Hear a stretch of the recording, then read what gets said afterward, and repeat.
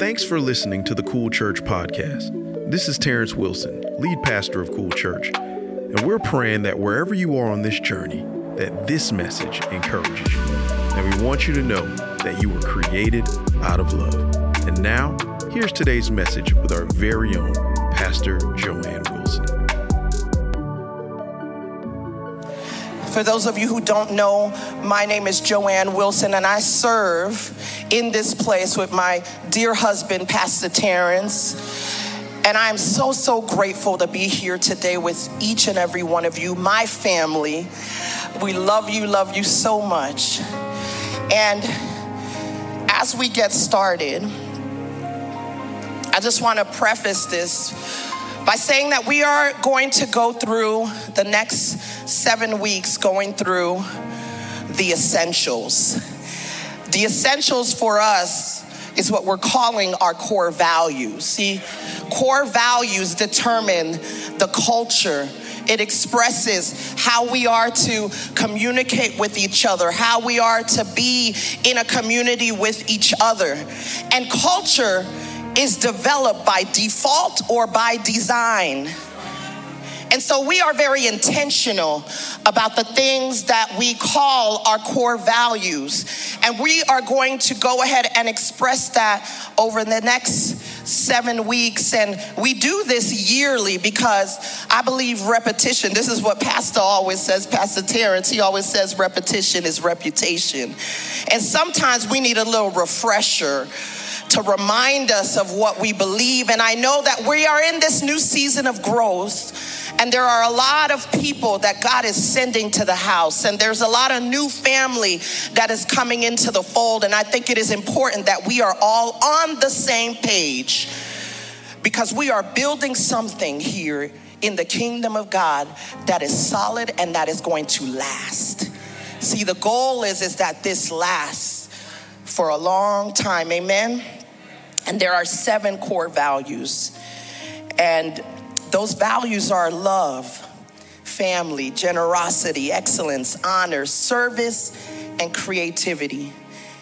And the first value that we are going to talk about today is love. We're going to unpack that, amen? See, love governs all that we do. It confirms our identity, and it reminds us of who we are in Christ. See, love is the foundation for all the other values. See, the other values don't work without first love. Amen? And it's important for us to also say that these are not arbitrarily decided. The Holy Spirit has spoken to our hearts about these core values, and they are all biblically based. We don't do opinion here. We do Bible here. Amen? So love is the foundation for all the other values. And as we go into this, I want to put to the top of your head and your mind that love is action, identity, and person. And we're going to go through those things as we navigate God's word today. Y'all love the word of God in this place? I believe that God is going to do something different today. And so thank you, sir, for those keys, because the presence of God is flowing through this place. Amen. Even through you guys. We love y'all so much, and we love how God is using you. Let's give it up for our band.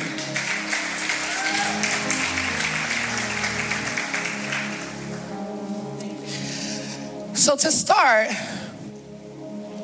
the Bible teaches us what love is, what agape love is, and what it's not in 1 Corinthians 13.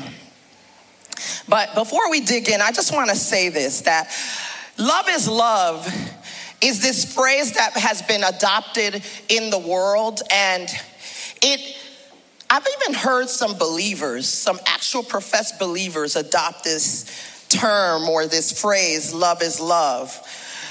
And it's not what the Bible says about love. See, there are 4 types of love that are expressed through Greek language in the Bible, and we see that in the New Testament. And it's storge love, which is affection, which talks about affection. There's philia, which talks about friendship.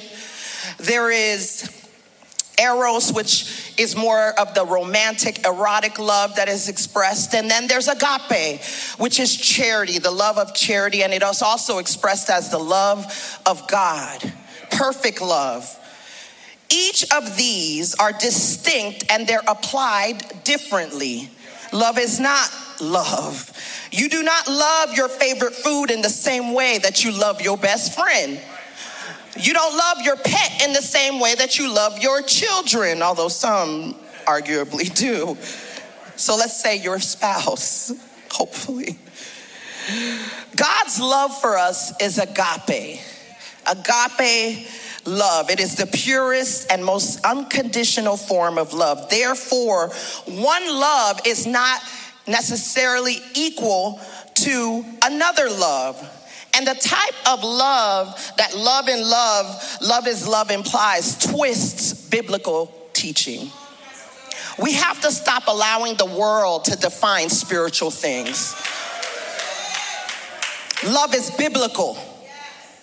And it's taught to us in many different scriptures from Genesis all the way to Revelation, if you haven't already picked up on that. But let's look at what love is and is not in 1 Corinthians 13. It says, if I speak in the tongues of men or of angels, but do not have love, I am only a resounding gong or a clanging cymbal. But if I have the gift of prophecy and can fathom all mysteries and all knowledge, and if I have faith that can move mountains, but do not have love, I am nothing. If I give all I possess to the poor and give over my body to hardship that I may boast, but do not have love, I gain nothing. Let's go. Love is patient. Love is kind. It does not envy. It does not boast. It is not proud. It does not dishonor others. It is not self-seeking. It is not easily angered. It keeps no record of wrong. Love does not delight in evil, but rejoices with the truth. Come on. It always protects, always trusts, always hopes, always perseveres. Love never fails. But where there are prophecies, they will cease. Where there are tongues, they will be stilled. Where there is knowledge, it will pass away. See, here, Paul is addressing the Corinthian church, and from the context that we can draw from the verses, we can see that there must have been some public demonstration of spiritual gifts happening in the church. See, the Corinthian church, they were very fascinated with showing off their spirituality and that God was with them, and they were very showy. And so in this time, when Paul is addressing this and he's talking about these verses, what he's doing is he is dispelling these ideas of grandeur that people had in the Corinthian church. See, some of them had different gifts, right? And because some of the gifts were more publicly seen and visible, such as prophesying or speaking in tongues, they began to put levels on it. They began to say, some spiritual gifts are more spiritual than others. And so people would lord those gifts and walk around like they were better than other people within the church because they were given certain gifts. But all gifts in the kingdom are valuable. Amen? And he gives each and every one of us a different gift. Some of us have multiple gifts, but that does not make us better than one another.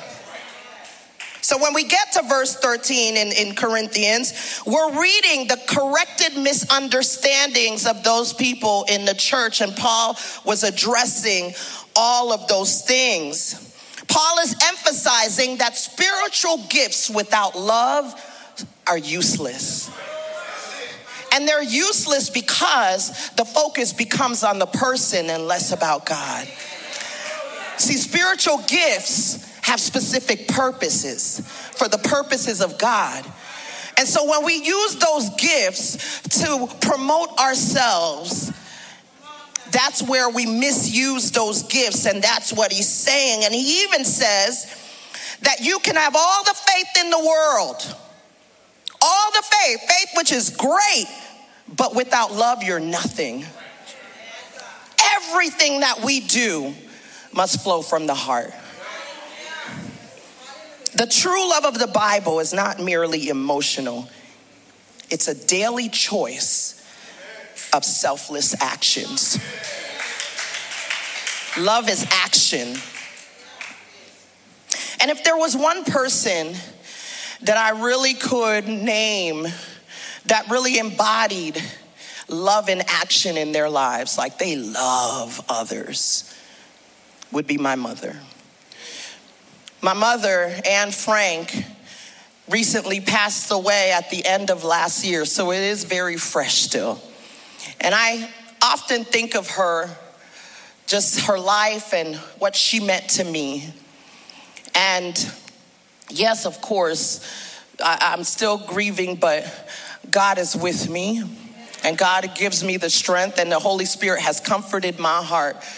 And I could rest assured knowing that she lived a life full of love, loving people. And she always encouraged us to love one another, love others. Her motto was the sense of others. She always talked about the sense of others, which was about giving to others and loving others no matter what. And I watched my mother love the unlovable. I watched her love prisoners, actually watched her do that. She would go and she would minister to men and women in prisons all the time. She would pick people up off of the streets and orphans. We've watched her do that. Loved orphans, and she had an orphanage in Haiti. And I watched her even love those who didn't deserve her love, those who hurt her. I watched her love her enemies. It was such a powerful thing to see, and I believe that is her biggest legacy. She left a legacy of love. That's a powerful legacy to leave, amen? And so when I think of her, I always know that there are two things that Miss Anne Frank is going to have on her, and that is a scarf and some pearls. Do I have some people in this place who would know her and that say that? I know there's a few, right, Josh? She loved her pearls. And I brought her pearls today.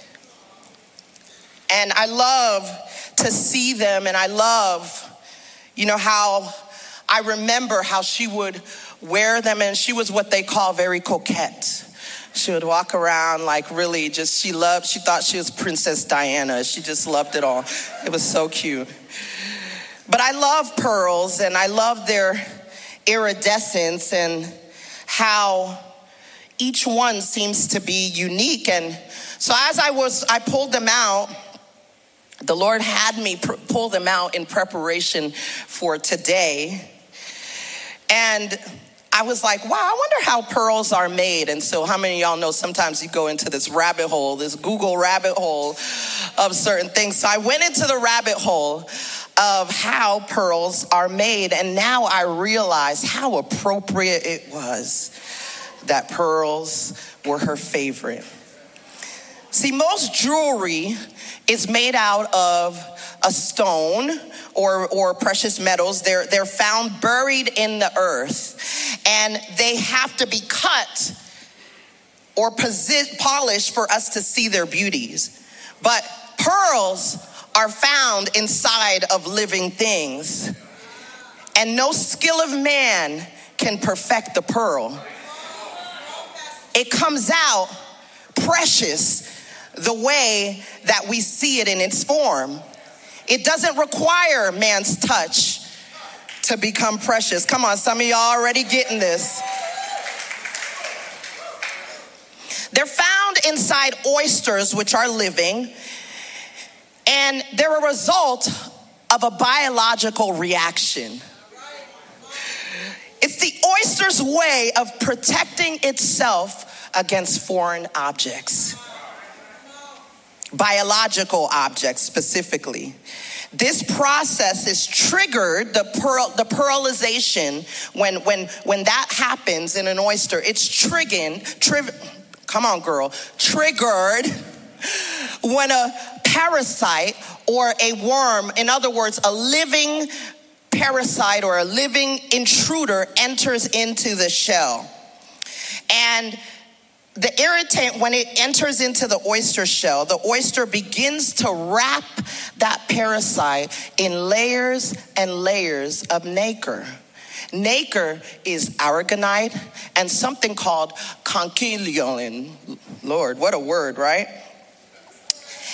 And so what I'm saying is that the natural pearl is formed in the oyster as a result of a parasitic intruder. It's interesting that the oyster does not try to push out the parasite. It doesn't try to fight the parasite. Instead, it wraps a beautiful substance from within around the irritant and makes it become something new, something beautiful, something value. Oh, do I have some people in this place who can see God's perfect design in the pearl watching? He shows us, he is showing us through his creation how he does not push us away, but yet he wraps us in his love. Amen. So many of us have allowed the irritants of life to invade the sacred space of our heart. And if we do not wrap it in love, which is already inside of us, those irritants will cause us to become invaluable to the kingdom. We are called to wrap with love. Because love always protects, it always trusts, it always hopes, it always perseveres. Some of us need to wrap love around those negative people in our lives, around the haters. Some of us need to wrap love around those who have hurt us, wrap love around those who have disappointed us, wrap love around those who have betrayed us. Oh, I know it's not easy, but we're not called to easy, we're called to love. We need to wrap love around those that makes us angry. Some of us need to wrap love around our own negative thinking. Love doesn't always, it never pushes. It wraps around. The Bible says it covers a multitude of sin. We gotta live to love. And in case you didn't already catch it, that is the title of today's message. Live to love. Imagine how much more a person would respect and love you when you show them love when they don't deserve it. We serve a God that restores what's broken, brings things back to life, renames, reclaims, redefines by the power of his love. In Luke 7, the Bible says a sinful woman learns that Jesus is having a meal at a Pharisee's house. And so she says, oh, I'm going to go see Jesus. And the Bible says that the woman brought with her an alabaster jar of expensive perfume and stood behind Jesus at his feet crying. She began to wash his feet with her tears, and she dried them with her hair, kissing them many times and rubbing them with the perfume. And the Pharisees were outraged at this display. But then Jesus turns to her and says to Simon the Pharisee, he says, do you see this woman? When I came into your house, you gave me no water for my feet, but she washed my feet with her tears and dried them with her hair. You gave me no kiss of greeting, but she's been kissing my feet since I came here. You did not put oil on my head, but she poured perfume on my feet. I tell you that her many sins are forgiven. So she showed great love. But the person who is forgiven only a little will only love a little. And then Jesus said to her, you are forgiven. Oh my gosh.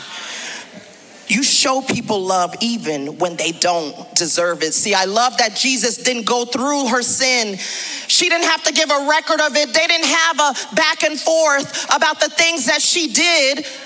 She just loved. And he invited her to love. He didn't push her away, amen?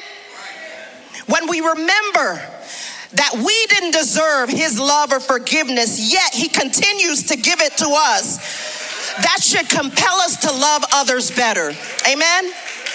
We can respond with love and change the dynamic of our relationships. We can change the dynamic of our feelings towards one another when we remember that.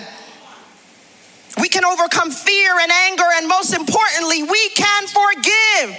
See, love activates the power of forgiveness. Amen? Yes, that person hurt you. Yes, that person was mean and inconsiderate. Yes, that person is different, maybe even annoying. But we're called to love them in spite of it all because we need each other. What if we became people that instead of reacting with hate, anger, and impatience, that we would bring kindness and love to one another? That's how we would live to love. See, the real fight is not with each other, it's with Satan. Love one another. We ain't got time to fight each other because we got a real fight in front of us, amen? We gain more power when we unite in love. We're stronger together. See, here's the thing. Watch this, y'all. You know how the oysters defend themselves against prey? They bind together and they create a wall. The wall is impenetrable. And guess what? That wall begins to create an ecosystem for other living organisms in the ocean to live and to thrive. Oh, what if we were to unite together and create this impenetrable wall of love amongst each other that can change our communities, change our families, change this city, change this country, and change this world. See, together when we unite, our love is indestructible. Come on. See, the enemy wants us to fight each other so that we're not on guard and so that he can attack when we're not paying attention. He wants to distract us with offense. He wants us to distract us with, oh, I can't believe this one did that to me. We ain't got time to fight each other. We ain't got time to operate with the spirit of offense because it leaves us off guard from an enemy who is very real and wants to come at us at every angle. Together, we can watch each other. We surround each other. We love each other. Amen? Satan and his demonic works and minions are the real opposition. He comes to kill, steal, and destroy. Love is our greatest weapon against his schemes. Amen?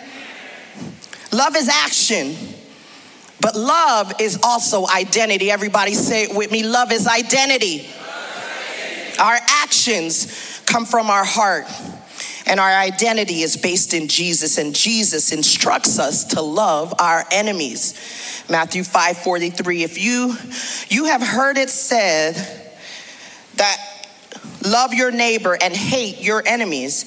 But I tell you, love your enemies and pray for those who persecute you, that you may be children of your Father in heaven. Underline that, circle that, highlight that in your Bible, that you may be children of your Father in heaven. Others translations say, so that you may prove yourselves to be sons of your Father who is in heaven. Another translation says, for then when you are working out of your true selves, your God-created selves, this is what God does. In other words, love is identity. And to be honest, I've always been challenged by that scripture because I'm like, love your enemies, pray for those who persecute you. Like, why, God?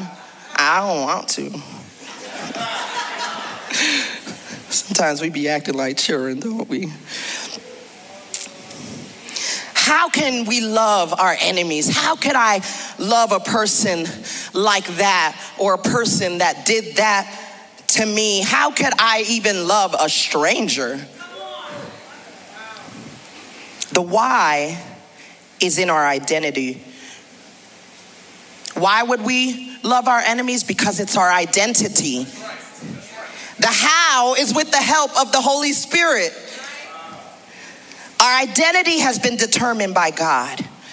When we become sons and daughters of Christ through love, we become a new version of ourselves. On our own, loving others, especially enemies, is not possible. But with the Spirit of God, we can not only thrive, we can not only grow, but we can love even our enemies. He's calling us to do the hard thing that we cannot do without the Holy Spirit. We are dependent on the Holy Spirit to live out our Christ-centered lives. That is why when we receive Christ into our lives, immediately the Holy Spirit is activated inside of us so that we can walk out the Christian life, which involves loving our enemies. Amen? We need the power of the Holy Spirit every day, every moment to love others. We need the power to overcome the flesh because the flesh wants to be filled and consumed with pride. The Spirit is free to love. Amen? I love Matthew 5:46. It says, if you love those who love you, what reward will you get? Are not even tax collectors doing that? And if you greet only your own people, what are you doing more than others? Do not even pagans do that? Be perfect, therefore, as your heavenly Father is perfect. What does that tell us? It tells us that love distinguishes us. When we love our enemies, when we don't love our enemies, we become indistinguishable as children of God. I was recently in New York. I'm a Brooklyn girl. And I've been here long enough to say, okay, I live here, but I still, when you're a New Yorker, you a New Yorker till you die. But, so I was driving around New York, and I was specifically in Chinatown. And I remember stopping at a stoplight and looking over at the sidewalk, and there was like a whole bunch of just designer bags on the sidewalk, and people were selling them and looking at them, and they looked pretty good at a glance. But the more I started to stare at them, the more I started to see that these were fakes. I could spot the fakes. You see, the material wasn't popping, it wasn't right. The logos were a little lopsided, it just ain't look right. And I was like, you could see that is not the real thing. I believe that when we don't love our enemies, we become fake copies of sons and daughters of Christ. You see, our identity is based in Him. When we don't love our enemies, we just don't smell right. We don't speak right. We ain't living right. It just don't feel right. And people could see that. We even know that inside of us, don't we? Don't settle to be a replica of a son and daughter of Christ. You are a son and daughter of the Most High God, and you have been called to higher things. Loving your enemy distinguishes you as a child of God. Amen? It's all about our identity. It's easy to love those who love you. You don't get a participation trophy for loving those that love you, right? And I love that the scripture even talks about, and mind you, this is Matthew, who's a tax collector, and he likens those people who are pretty much like nothing or the most selfish or prideful people as tax collectors. So he's referring to who he was, which is kind of funny in itself. But he's saying not even the most selfish people, not even the most selfish people withstand or withhold loving people who love them. They don't do anything different. You're not doing anything worthy by loving those who love you. God rewards us when we love our enemies because it is the harder thing to do. And I want to go back to that. Verse 48, where it says, be perfect, therefore, as your heavenly Father is perfect. Don't get it twisted. We're not called to be perfect. Perfect in the sense that we don't make mistakes. See, perfect comes from the Greek word teleos, and it means a complete in all its parts. It means full grown. It means mature. We are being called to grow and mature as sons and daughters of Christ. One of the greatest signs of our growth and maturity in the faith is not how well we sing during worship, not how well we say our these and thous and recite scripture. And our theology doesn't determine our maturity in Christ and how we look and all of that. What determines our maturity and our growth in our faith walk is how well we can love others. You might sound great and know every scripture, but do you love your enemies?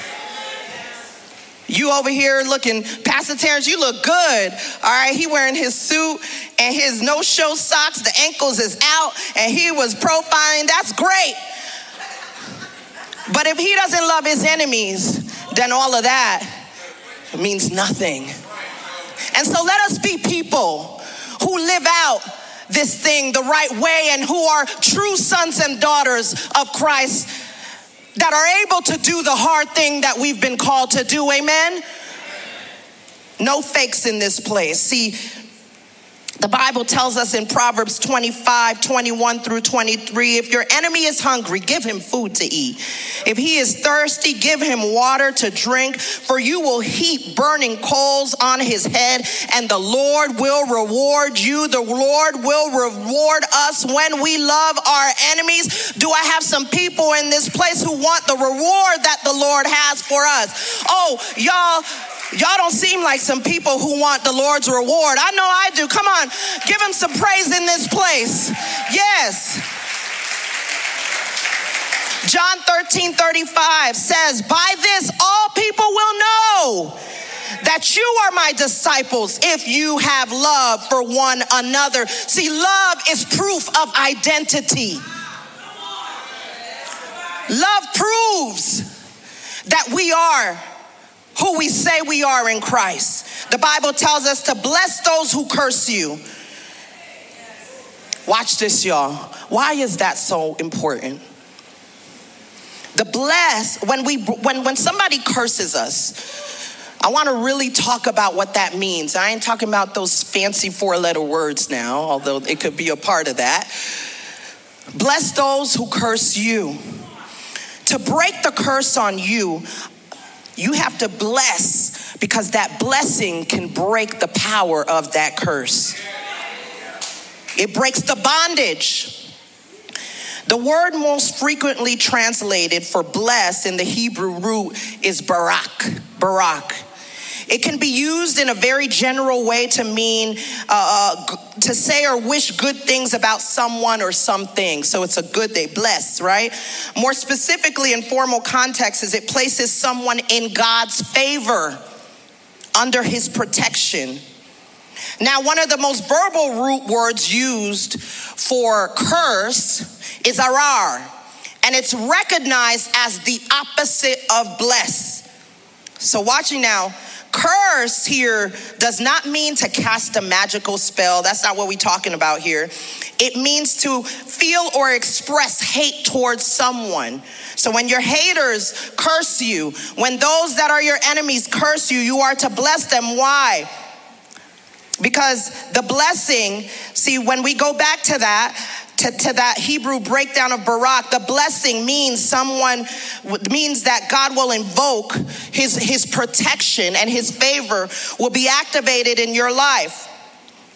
And so when you curse somebody, you are removing that favor and that covering over somebody. Some of y'all in here have been freed by Christ, but you have allowed the curses of other people to keep you in bondage.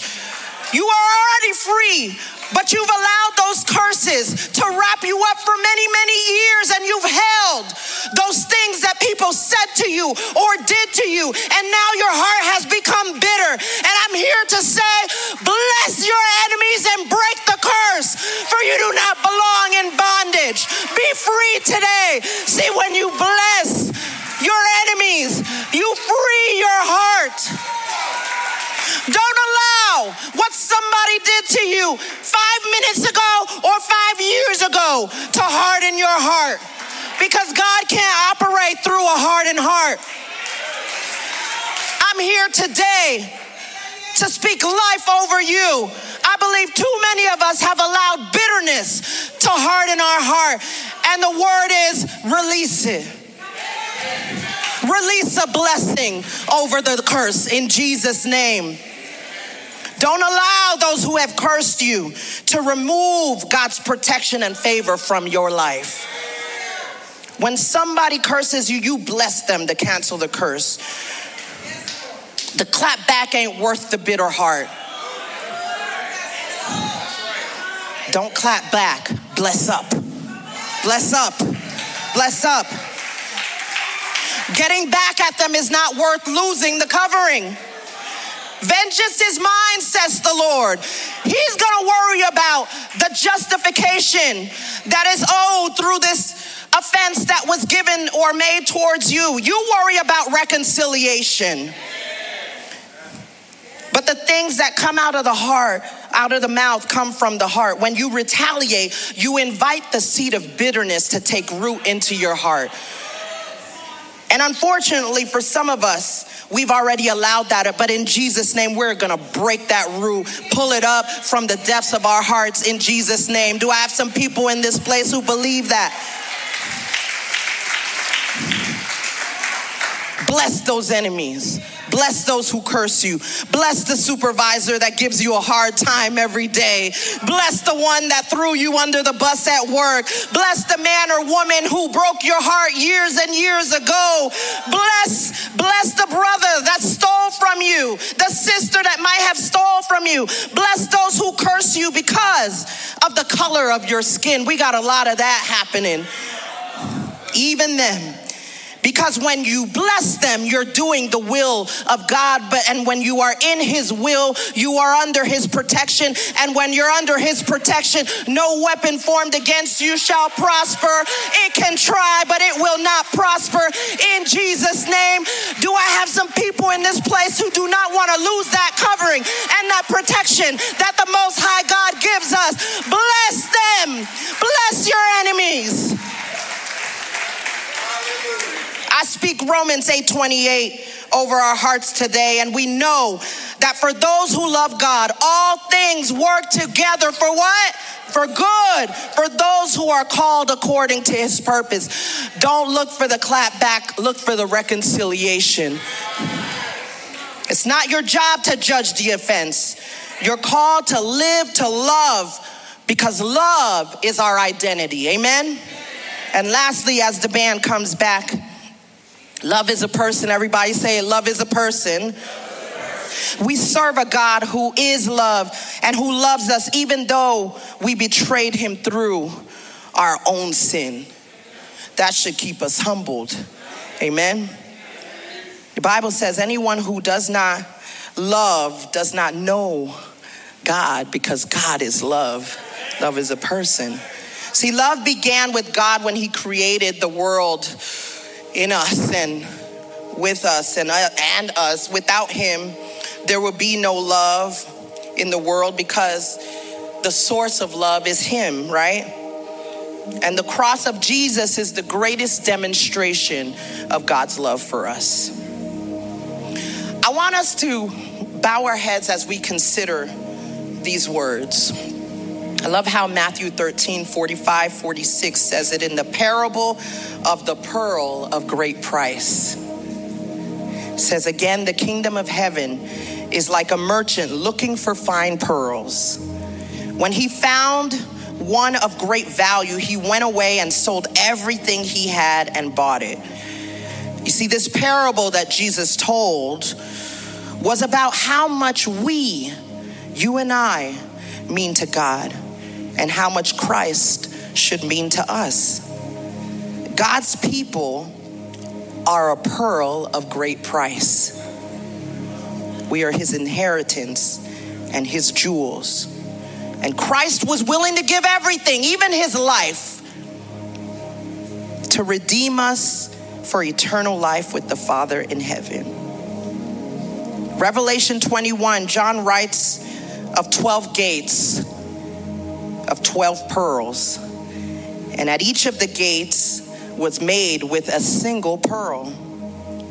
Theologians express that the pearl is a symbol of the Christians becoming, of them overcoming the things of this world. The pearly gates denote purity and preciousness of Christ, by whom all saints can enter those gates. That is why we get that term, the pearly gates. So it is because of our relationship with Christ that we have access to the kingdom of God. You see, when sin entered the world, there needed to be a sacrifice for the remission of those sins. See, because the wages of sin is death, meaning sin is death. And in order for us to have life, something had to die. Someone had to die for that sin. And because of his love for us, God provided the perfect sacrifice. That sacrifice was Jesus. And when we acknowledge his death in our hearts, and we acknowledge that he has died for our sins, and we believe it with everything in us, we are saved. That's what salvation is all about. But watch this. Salvation is a picture of Jesus making pearls out of humanity. Instead of pushing us away, Jesus made pearls out of us.